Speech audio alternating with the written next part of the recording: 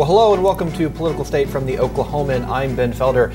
After a short holiday break, we are back, and the podcast continues, but it does also on video. So whether you're listening or watching this week, welcome back to Political State.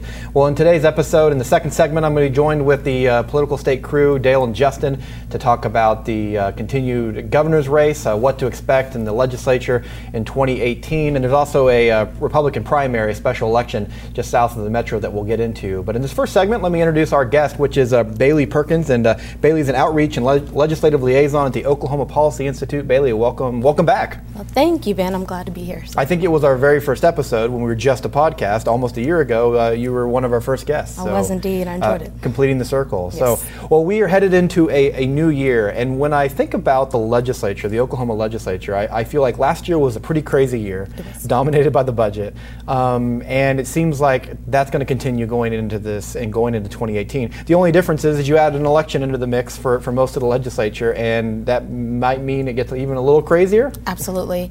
Well, considering that we had a combination of about 3 legislative sessions and potentially a continuation of that third one because things haven't been rectified with the budget, shows us that that's going to be a priority for the 2018 legislative session. Many of our state agencies are hurting and at a critical need, and there's folks on all spectrums of politics who see that there are needs with our state budget and funding our core services. And so I definitely see that as being a top priority for the legislature going into 2018. Yeah, well, one of the big challenges is obviously the high hurdle in Oklahoma to pass revenue increases, Yes. tax increases. Yes. Legislature came just short of that, but wasn't able to pass over it. Are you getting any indication that may change in 2018? I mean, are the challenges just as great, do you feel like? Well, I feel like there's a lot more attention now on the state question that was passed in the early 90s that makes that hurdle exists for the legislature to pass revenue. And because that tension is there are more folks who are trying to reform that to make it 2/3 or just to lower that threshold so we can get some things done. When we looked at the big package that they called Plan A Plus during the first special session, it was very close to passing. When you have 71 or 72 legislators voting yes on a tax increase and it doesn't pass, that shows that that piece of policy that our voters voted on is not working for our current state. And so hopefully either with the talk of a ballot measure or the legislature will decide to lower that threshold so they can get things done. Yeah, it's kind of amazing when you think about it. To get votes in the low 70s in a state like Oklahoma to approve a tax increase. A lot of attention was on the failure of it because they didn't reach that threshold. Right. But still pretty monumental that they got that many. Absolutely, especially in a pretty deep conservative state to get 71 votes to vote on a measure to raise revenue is pretty significant. Yeah, well, I want to drill in a little bit more into what the legislature thinking might be this year, but let's go to the voters. Okay. You talked about this being a conservative state, conservative voters, but do you get the sense that the appetite for voters is changing? I know it often depends on the region and the district that we're talking about, Sure. But it seems like you're seeing even more Republican voices, especially moderate voices, coming out and saying, man, we got to do something. And if that means a tax increase, then, we may be for it. Absolutely. We're seeing even with leadership from the governor's office stating even back for the first state of the state saying that we have a revenue problem and that we need to make structural changes to our budget, kind of set the tone to show that there's more of an appetite for folks on the right to raise revenue and fund core services. I think that will be a significant part even within the 2018 election cycle. And looking at the gubernatorial race, there's 7 or 8 different candidates, and so it'll be interesting to see what conservative voters will want most. Yeah, because when you think about that kind of Republican wave of 8 years ago and, Governor Fallin coming into office, it was often that we have a spending problem. Yes. And now it's, often you hear them say, no, we actually have, a budget problem, a revenue problem. And that's just, I think sometimes we we kind of overlook how monumental of a shift we've seen. Absolutely. Now, we haven't seen results, right? I mean, the scoreboard necessarily hasn't changed in the sense that we've seen a tax increase approved. But the first step to fixing any problem is recognizing that the problem exists. And so you're seeing a lot more even from House leadership and the Senate saying that we need to do something differently and raise revenue. Yeah. I mean, you had Republicans this year that were saying that they would be for a tax increase that, a couple years ago would have been unimaginable. Absolutely. Now, let me ask you this. So turning our attention to the Capitol, sure. It's an election year. Often that means things become harder. When legislators, lawmakers have to appear on the ballot. So all House members, if they're running for re-election, will be on the ballot, and half of the Senate.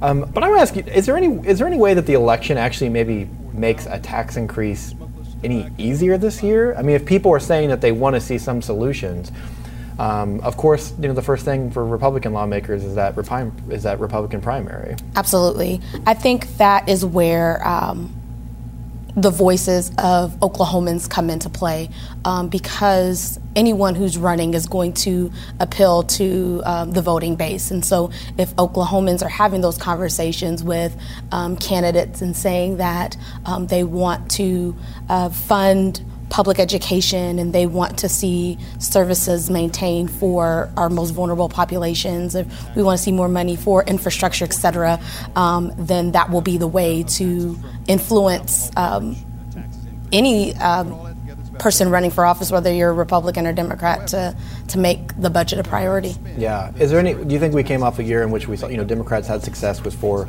special elections? I mean, is that going to influence at all? I mean, do you think that gives Republicans pause at all? No one's predicting a Democratic wave. I mean, the Republican majority seems very safe sure. still. But this idea that maybe, more moderate voices are siding with Democrats, at least in some of these special elections that we saw, and there's, of course, other factors at play. But do you feel like the special elections of 2017, I mean, what kind of influence do you think they might have in 2018? I think we're seeing more people getting into the legislative process because of what's going on at the federal level and on down. And it's inspired a lot more people to pay attention to what's going on. And so as more people are attuned and are showing up to the ballot box, we'll see what happens. We recently found out that medical marijuana will be on the ballot in June, so that might encourage some folks to get registered and turn out. So I guess it will all depend on who shows up in June and November. Yeah, well, you brought up the medical marijuana vote, something we're going to talk about in the second segment with Dale and Justin. But since you brought it up, I just want to ask you, how do you think it influences or impacts the electorate at all? You talk about people maybe being inspired to go to the ballot. I can see people on both sides of the issue being inspired, yeah. Absolutely, and I've heard from different advocates, some believe that it'll have influence on turnout, and then there are others that believe that it won't have as much turnout as we expect, and so I guess we won't see until we get to June. Yeah, June 26th, So, yeah. which is the primary election across the state. Obviously a lot of the attention is on the budget and funding issues, but I want to ask you, there's going to be a lot of other things going on in the legislature this year. What are any sleeper issues you think that we're not paying attention to right now, but will be behind, will be another important issues to follow? We will be paying attention to any changes or reforms that happen to safety net programs. Okay. We've heard that there might be interest in adding work requirements or drug testing on different programs, and we're concerned that many of those efforts have been proven to be really ineffective and also very financially expensive for the state to do, but also will hurt vulnerable Oklahomans who need those services. And so that's something that we'll be watching out for and hoping that those reforms will folks will pay attention to those reforms. Yeah. Any reason why you think those will? I mean, you hear that chatter a lot of years. Sure. But is there anything about the political landscape right now why this may be something that people are pushing? I mean, the election, do you think impact that, or? Well, not only just the election, but I think there is concern with what people were reading and hearing about what's happening with different state agencies. So some of the challenges that are coming out with the Department of Health, and we're concerned that some of the problems might be displaced, and leaders might focus on those who receive the services versus looking at any administrative challenges that cause those problems. And so that's something that we want to make sure that doesn't get confused. Yeah, I mean, I think you've heard a lot about voter frustration over the last year, and you brought up some of the problems happening with the Department of Health. I mean, this hasn't really been a great year. Not that I believe that we entered 2017 with the majority of voters really, singing the praises of lawmakers. I mean, this has kind of been a state that's been skeptical of government, but it seems like, man, 2017, confidence in government maybe took quite a big hit. Yeah, absolutely. It definitely did, but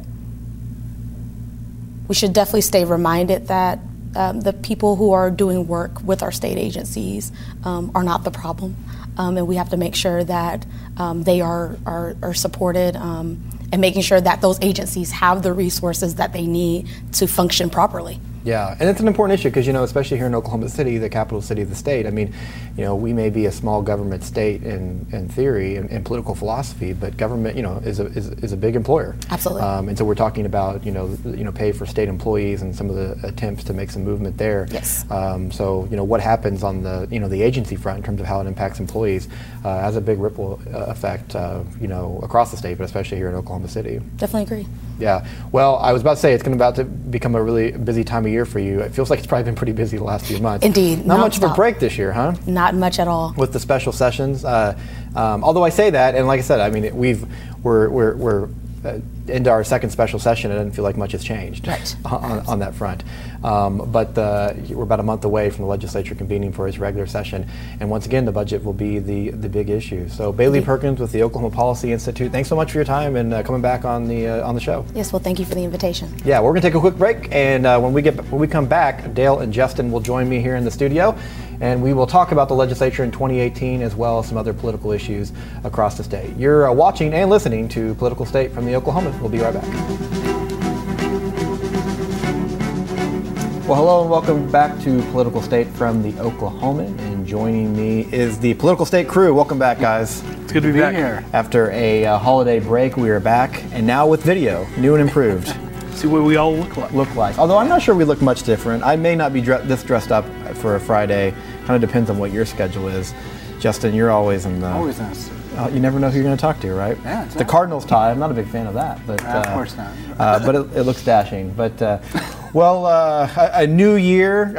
But we had a break on Political State. But honestly, man, we could have had 2 shows a week during the break. Not a lot changed, but there was a lot of movement on things. Yeah, it's been almost nonstop. The state legislature trying to decide what it wants to do, and that seems to be a recurring theme over the past year. The legislature flailing, so to speak, trying to find an answer for the state's budget woes.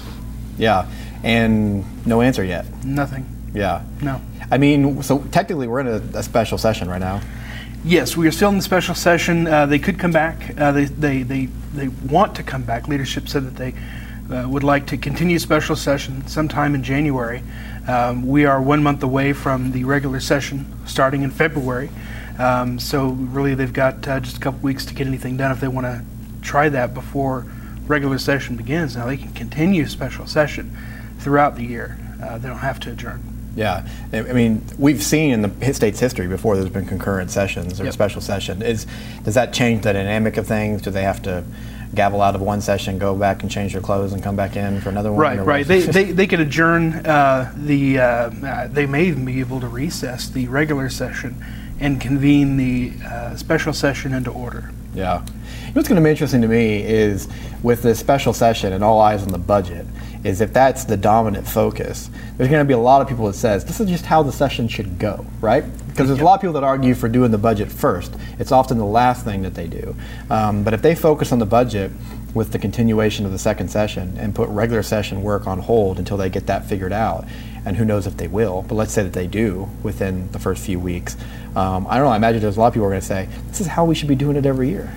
Right, but you also have to think about the fact that they still don't have the 2018 budget finished. Correct, yeah. There's still a hole that needs to be filled with just a few months left in the fiscal year to fill it.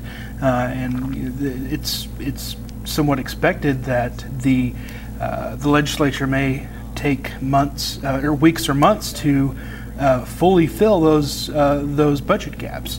These agencies have until I believe it's the end of April to come up with some kind of money to fill the gap lost by the cigarette fee revenue. And I think that it's, I think people will say it's almost futile to start working on the next budget until you finish the one you're currently in.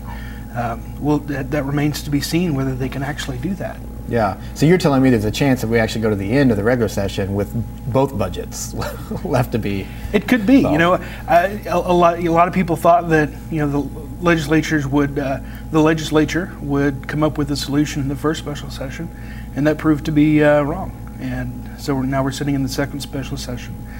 Part 2 of the second special session is about to begin. Yeah. Got all that? Everybody good? Like some kind of flow chart here. Yeah. Elections, do they make them? We all assume it makes it harder, but any chance it makes it easier?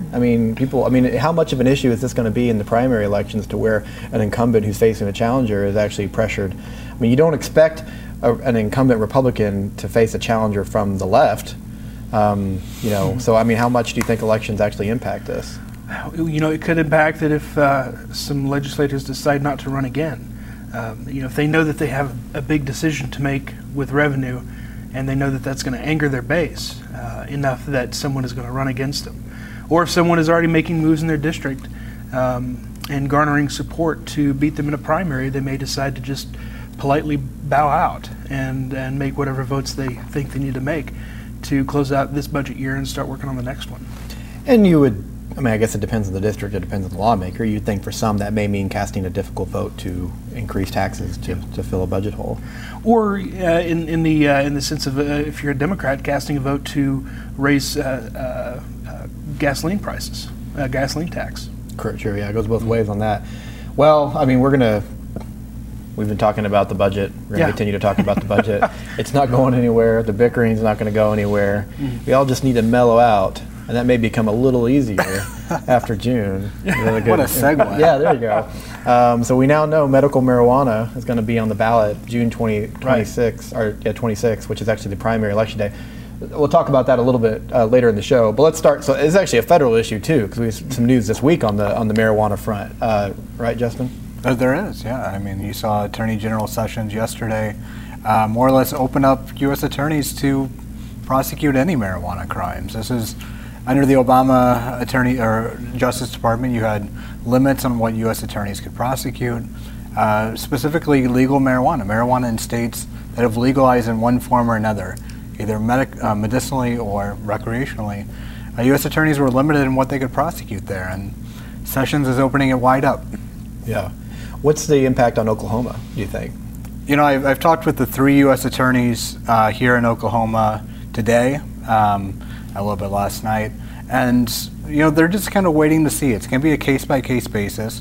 They're already going after major marijuana operations. That's going to continue. You wouldn't expect that to stop or to change in any way. The question is whether or not they prosecute small marijuana crimes after assuming it becomes medical marijuana becomes legal. Possession of medical marijuana would still be a federal crime if it's legalized at the state level. That does not change. Federal crime or federal law says that marijuana possession is illegal, so they could continue to prosecute that even though it would be legal at the state level. So if you're kind of leaving it up at the local level, if you've got a pretty liberal state like California or Washington, I don't know that there's any risk maybe right now that those they're going to be prosecuted as federal crimes. It becomes an interesting question when you see more conservative states like Oklahoma, if they were to pass. Any any idea on, early on what we think is likely to go with this right now? I mean, I have a feeling that it's pretty split, but we haven't seen months of campaigning either way, although there's not really an organized opposition right now, right? No organized opposition, and frankly, if there was any opposition to it, they probably could have gotten the ballot question kicked off of the ballot. The gap was so narrow of signatures that they successfully gathered that 100 signatures out of like 60,000 or something either way would have kicked it off the ballot. How it's going to go, I'm not sure. We're going to see a sooner poll next week come out that will being commissioned by the Pro Group. But that's right, by the Pro Group, that may give a little bit of insight into how voters are thinking. But one thing you have to think about, especially with this decision from the Justice Department, is that any kind of medical marijuana industry in Oklahoma is going to be born on the backs of investors and business owners and growers and people who transport it and sell it at the retail level. And the question is, how many people are willing to make a monetary investment? Mm-hmm. Yeah. If the federal government could someday come into their business, take everything they own, and throw them in jail. It's not just about the people who could be walking around with a gram of medical marijuana because they had a doctor recommend it to them. It's about people who are carrying bricks of this stuff around on Oklahoma highways and selling it in stores. Yeah, no, that's a great point. And once again, it kind of depends on what the local, climate is. I mean, in Colorado, they may think, hey, there's no risk. We've seen the benefits of this, and you would, and that's full legalization there. But you may expect some of them to eye Oklahoma as a new market. But do they want to? It's a lot different on the other side of the border. Or at least it could be. Which is somewhat ironic, because the whole point of federal law is that you would have an equal system throughout the country, but now you will have whatever a U.S. attorney in that district wants to do. So it's kind of you have some people saying, this is a local control issue. There's some people saying you're on the federal level. Maybe Sessions is saying you're right, it's a local control issue, so we're going to let the local attorney, let them decide how they want to handle this. I mean, it's just kind of a mess of local right now, and how it plays out. And the proponents of this, point to the sort of the democratic idea, or the way the federal government is set up, the federalism that we have here in the United States, that the states are sort of the wellspring of policy ideas. And when you have 29 states that have authorized in some form or fashion legal marijuana, then a strong case can be made that a majority of the states want this, and why isn't this a federally recognized policy? Yeah. And one reason is because of who's in the White House, who the administration is, and that really, obviously, we've seen it changes from one administration to the other. So I want to ask you this question. So the June 26th, it's primary election day for the legislators seeking election, and also statewide seats, including governor. Which governor candidate do you think woke up to this news or heard it yesterday and it was the most happy to see that they were going to be sharing the ballot with this, if any, you think? Connie Johnson. Okay, that's all right, on the Democratic side. Yeah, she's been the most vocal proponent for medical marijuana, she and her supporters probably jumped up in the air and celebrated, because if you have a lot of people going to the polls who would support this, maybe some counterculture folks, then I think that seems to be the sort of person who would gravitate toward a Connie Johnson campaign. Whether it's going to make up the difference, I don't know, because Drew Edmondson also came out in support of it. Yeah, but she's really branded herself. She has. This. Yeah, so you would think that it would be, if anyone's going to get a boost, that she would. Now, you're right. I've heard different rumors about internal polls. I think it's quite likely and known that Drew is leading, as to be expected, and so it kind of depends on how big of a gap that is. What about on the Republican side? Do you think there's any Republicans that feel like it's an advantage to share the ballot? You may have some of the more liberal or moderate candidates who might benefit from that. Maybe a Mick Cornett, although I'm not sure he's come out with a statement on that. But If you look at the candidates who are a little bit more moderate instead of the further on the right wing, they may benefit a little more if Republicans actually want this. Now, if Republicans at large in Oklahoma come out to oppose legalization of medical marijuana, then you're going to see the more conservative members take advantage in the Republican primary. Well, that's what I was about to say. I mean, it could go both ways. I mean, you could see people, motivated to go to the polls to vote against this, especially if kind of the religious community counts. I'm thinking someone like Dan Fisher, or maybe another kind of pretty far right candidate that might see this as a way to kind of boost. I don't expect that you're going to, unless you have heard differently. I mean, you're right. Cornette, I don't think we've heard a statement from him. Lamb, I don't think we have. Maybe more of your traditionally more moderate ones haven't yet. But I'm almost surprised we haven't seen some of the more right-leaning candidates. I think our Chris Castile is actually working on a story. I'm trying to take a look at this, what will be a defining issue. Aside from the electoral side of it, who actually gets to be the nominee, sort of the defining issue of this primary election, which is Oklahoma going to allow medical marijuana? And thankfully we got Chris on the job. Yeah, Chris Castile, the former he's back. DC writer. So are we breaking news? I don't know that it's been officially announced yet. So, or his byline's not been in the paper yet. Is he walking by? I haven't seen him yet. Chris Castile, the Oklahoman's former DC bureau chief, is it a year ago, a little over a year ago, after the elections last year, had left the Oklahoman. Justin came and filled in here, based in Oklahoma City, and Chris is now back covering some political and policy issues. So we'll definitely look forward to that story. Justin, I want to circle back around to you on some federal issues. So beyond pot, it's going to be a big year for the state.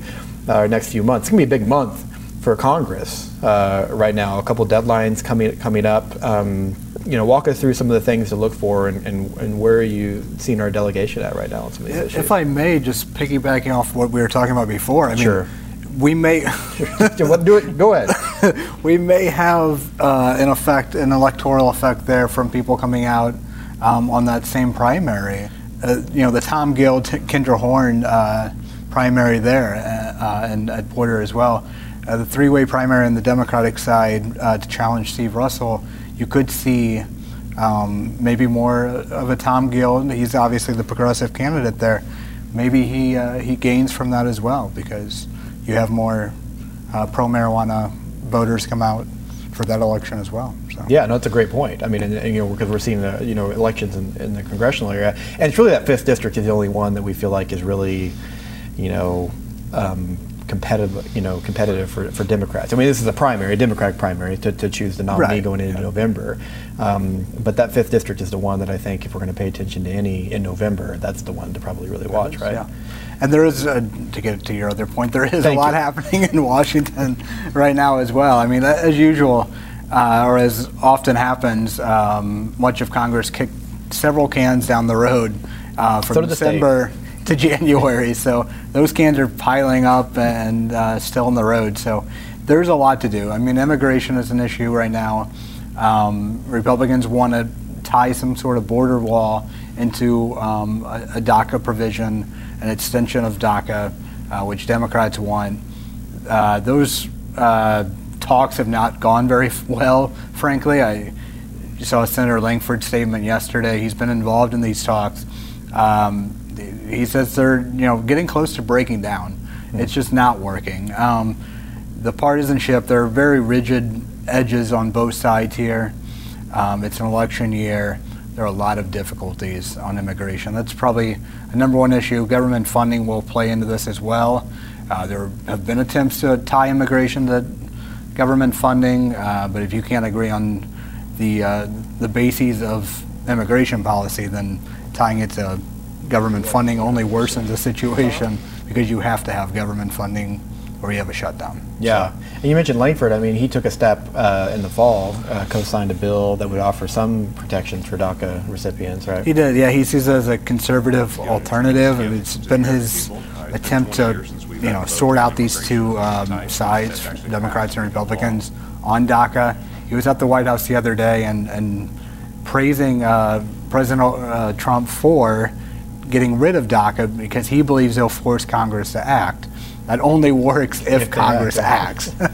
Otherwise, I mean, DACA supporters are not going to look favorably upon a president who ended the program or set a deadline for ending it if Congress can't act to extend it. So, and there's nothing that says that deadline that can't be kicked down the road, right? Of course. I mean, the president and Sessions could decide to move it on, extend that deadline. It's in March right now, and maybe they say, to the end of the summer or next year or something like that. They could. If they're going to wait for when Democrats will come around to a border wall, it will be forever, because it seems like that will not happen. So, immigration, has been a difficult issue for decades. It remains a difficult issue. That's hardly even news, but that's the situation now. The more things change, the more they stay the same. Yeah. That's a kind of a rule right now in politics, or government has been for a while. Well, let's circle back around to the state and talk a little bit more about elections, because it is election year. We talked a little bit about the governor's race as it relates to the medical marijuana.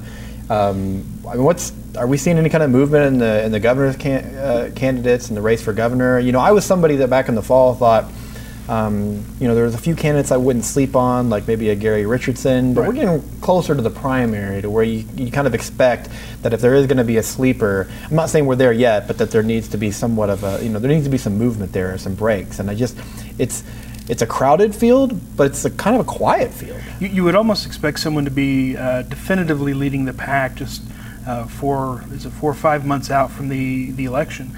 That's not happening yet. There is still a lot of time, and a lot of time to both raise and spend money, and that's a lot of it is what it's going to come down to, I think. Mm-hmm. Obviously Todd Lamb has the biggest war chest, but you've got a couple of millionaires in the race who are able to self-fund their campaign, we'll see a little bit closer as we get to the June elections.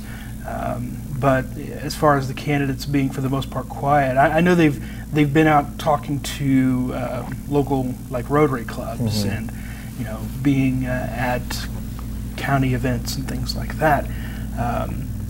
But one of the problems is that as you're running for governor, people are going to ask you about what's happening at the legislature, and it may be a little bit too early for some candidates to want to have a specific opinion about what the legislature should do. From many of the candidates, we haven't heard specifics from many of them. Right, and it's the more you put yourself out there, the more sort of in danger you are of forming a public opinion about what you think is going on in the state legislature.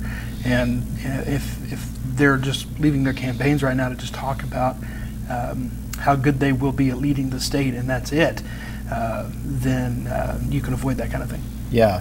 Well, and it kind of depends on which candidate you are, because I think someone like, Cornette, where we haven't heard a lot of policy out of, but his objective right now is name recognition, sure. Especially in some of the, far corners of the state. He's known well in Oklahoma City.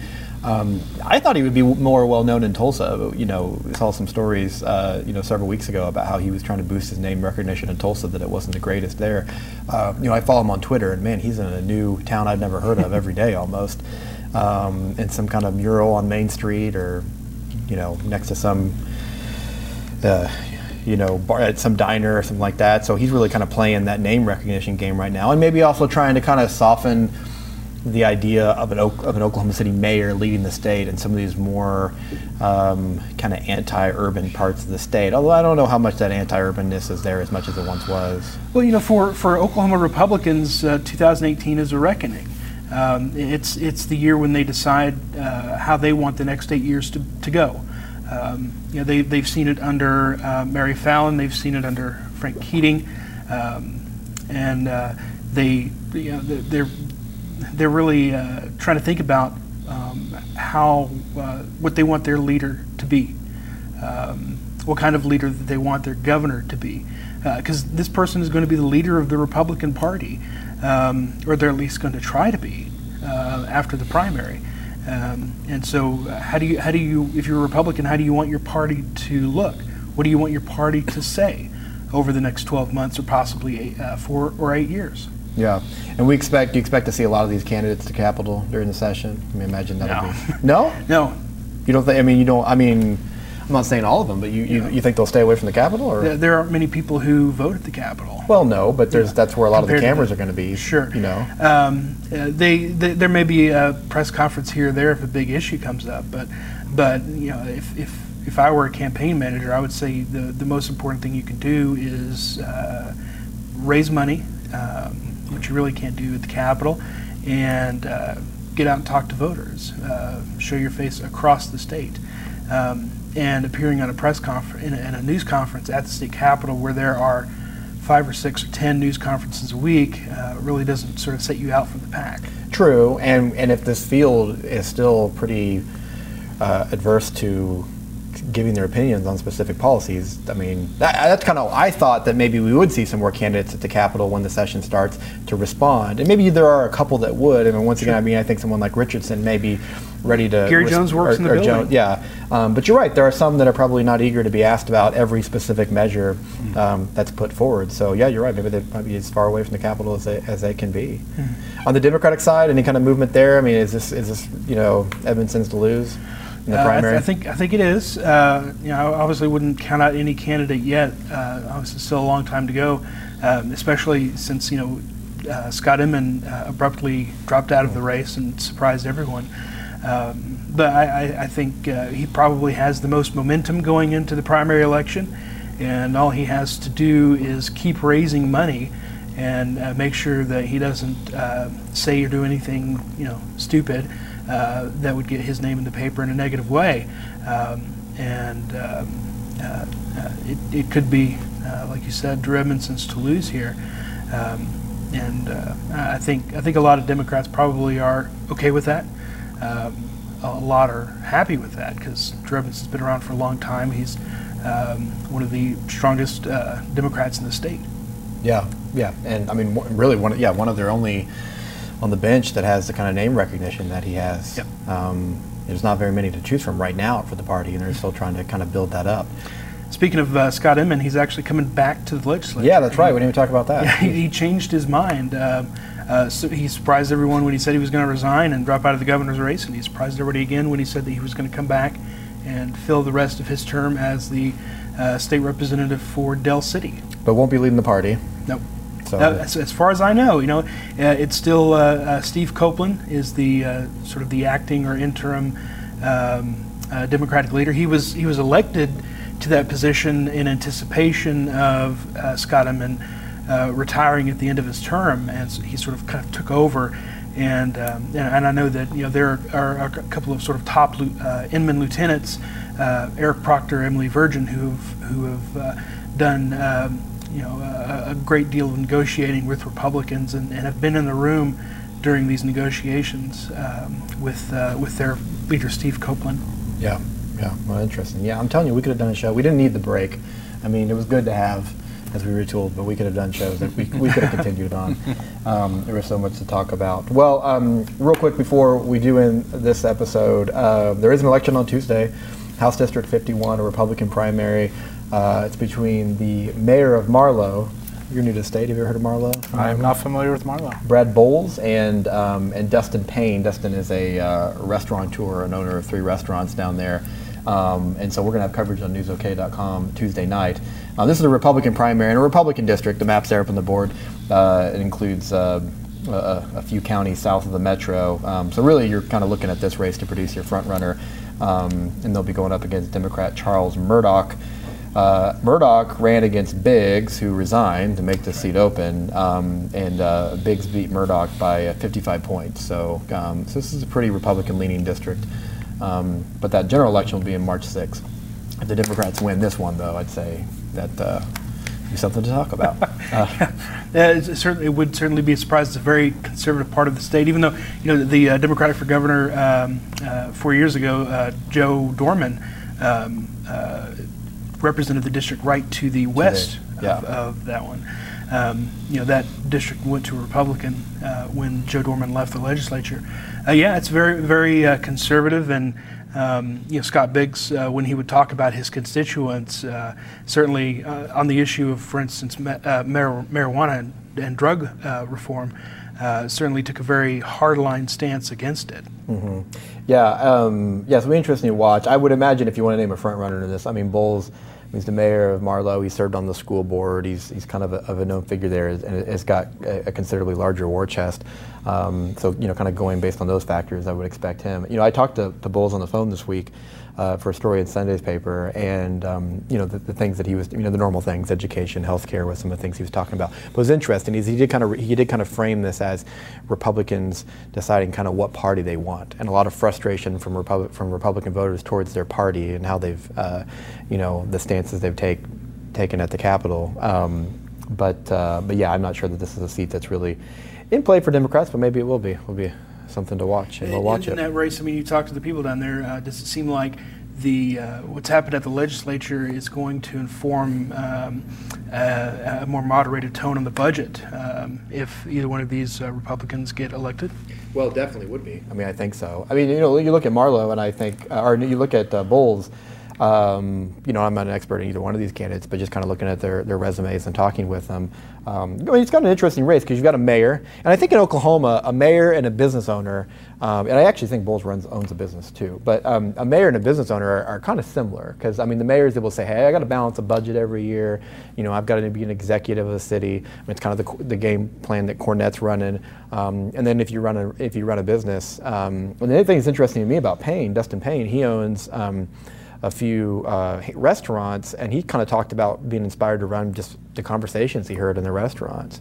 It's kind of cliche, but those diners, in small town Oklahoma, where those kind of political conversations are taking place. So, I say Bowles is maybe a front runner because of just name recognition and money, but I don't know how popular the restaurants are. But restaurants are definitely good places to campaign for office. Those guys sitting around the table in the morning drinking coffee are usually the ones that are going to be some of your most likely voters. So Biggs' retirement's most noteworthy because he was Judiciary Committee chairman. Is that correct? And certainly his stance on criminal justice or anti-criminal, opposed to reform of criminal justice was perhaps most noteworthy part of his retirement. He was sort of the sticking point for a lot of the reforms that Governor Fallin and her allies in the legislature when they were trying to get these reforms through.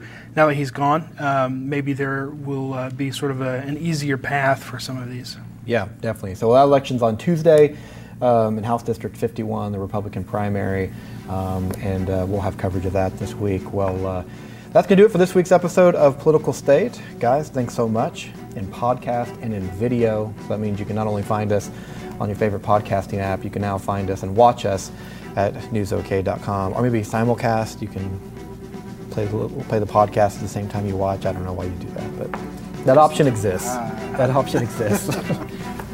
Anyway, so whether you're listening to us or watching us this week, thanks for stopping by. And Political State, we'll be back with you next Friday.